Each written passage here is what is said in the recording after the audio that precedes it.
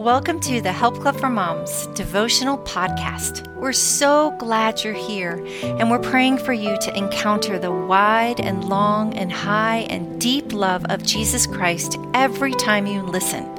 It's going to be a great day. Hey, thanks for joining us on the Help Club for Moms podcast. This is Tracy Barsky, and today I am reading Just Breathe by Leslie Leonard. Let's pray. Father, I pray that your presence would draw near to us today, that you would make yourself known, that you would make yourself felt by each one of us as we're listening to this podcast and spending time with you, Lord. And I just pray that you would be speaking to our hearts and our minds. In Jesus' name I pray. Amen. Job 33:4 says, "The Spirit of God has made me, and the breath of the Almighty gives me life." Recently, I traveled on an airplane with my two daughters. The gate agent called our zone, and we boarded the plane. We found our row of seats, settled in for our flight, and put on headphones as the plane took off. It was the beginning of a very routine day of air travel, mundane even. But what happened next was anything but mundane. I had a severe asthma attack on the plane. I could not breathe. As I gasped for breath, desperately looking for my rescue inhaler, I knew I was slowly losing control. Two things made this situation seem hopeless. My rescue inhaler was on the bathroom countertop at my home, and everyone around me was whispering about me. At least my girls were blissfully unaware, watching Zootopia on their iPads while I was convinced I was going to die on that airplane. I thought to myself, is this it, Jesus? Is this where it all ends? On an airplane surrounded by strangers? After 10 minutes, it felt like a lifetime, I finally got my breathing under control. Tears streamed down my face, and I hoped people were no longer staring at me. I sat in my seat and prayed to God, thanking Him for helping me in my time of need. Dear sisters, I learned a powerful lesson on that airplane. No matter what I think, I am never in control. I often believe the hype the media sells us, that I am in complete control of my life and destiny. This is a bold-faced lie from Satan himself. God is always in control. Matthew 8:23-27 reminds us of God's sovereignty and His ability to maintain control. The disciples allowed fear to rule instead of faith. I urge you to walk in faith with God and allow Him to actively have control in your life. I don't know what you are currently facing right now.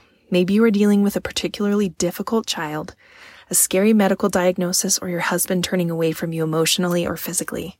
It is my hope to encourage you today that even if your life feels completely out of control, God sees you for who you are and loves you. He is in complete control of your life. No matter what you face in your life, you can take comfort in the fact that God is in control. For further study, read the following verses: Deuteronomy 10:14, Job 42:2, Psalm 103:19, Isaiah 45:6-7, Zephaniah 3:17, and Revelation 21:6.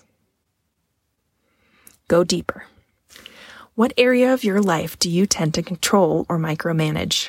How does it make you feel and the people in your life feel? I challenge you to let go of control for 1 week in an area you identified. Give it over to God and fully trust in Him to fulfill and meet your expectations. Journal and pray every day to help ease your anxiety and emotions. What's next? Let's make a choice together. Let's choose God first, sisters. Together we can make a deliberate choice to recognize the sovereignty of God in our homes, marriages, and lives. I would love to hear about the miracles that happen in your life when you choose to put God first. I hope you share on the website or on our Facebook page. Father God, thank you so much for this wisdom and this reminder, because sometimes we want to be in control, God, and it's so much better when we're not.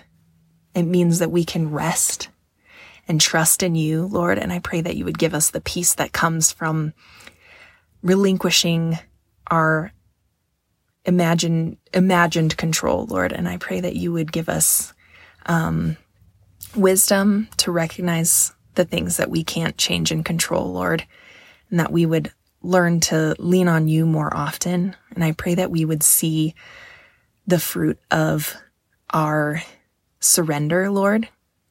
And I just thank you so much for what you've given us, what you continue to give us, and that you are here for us every time we need you.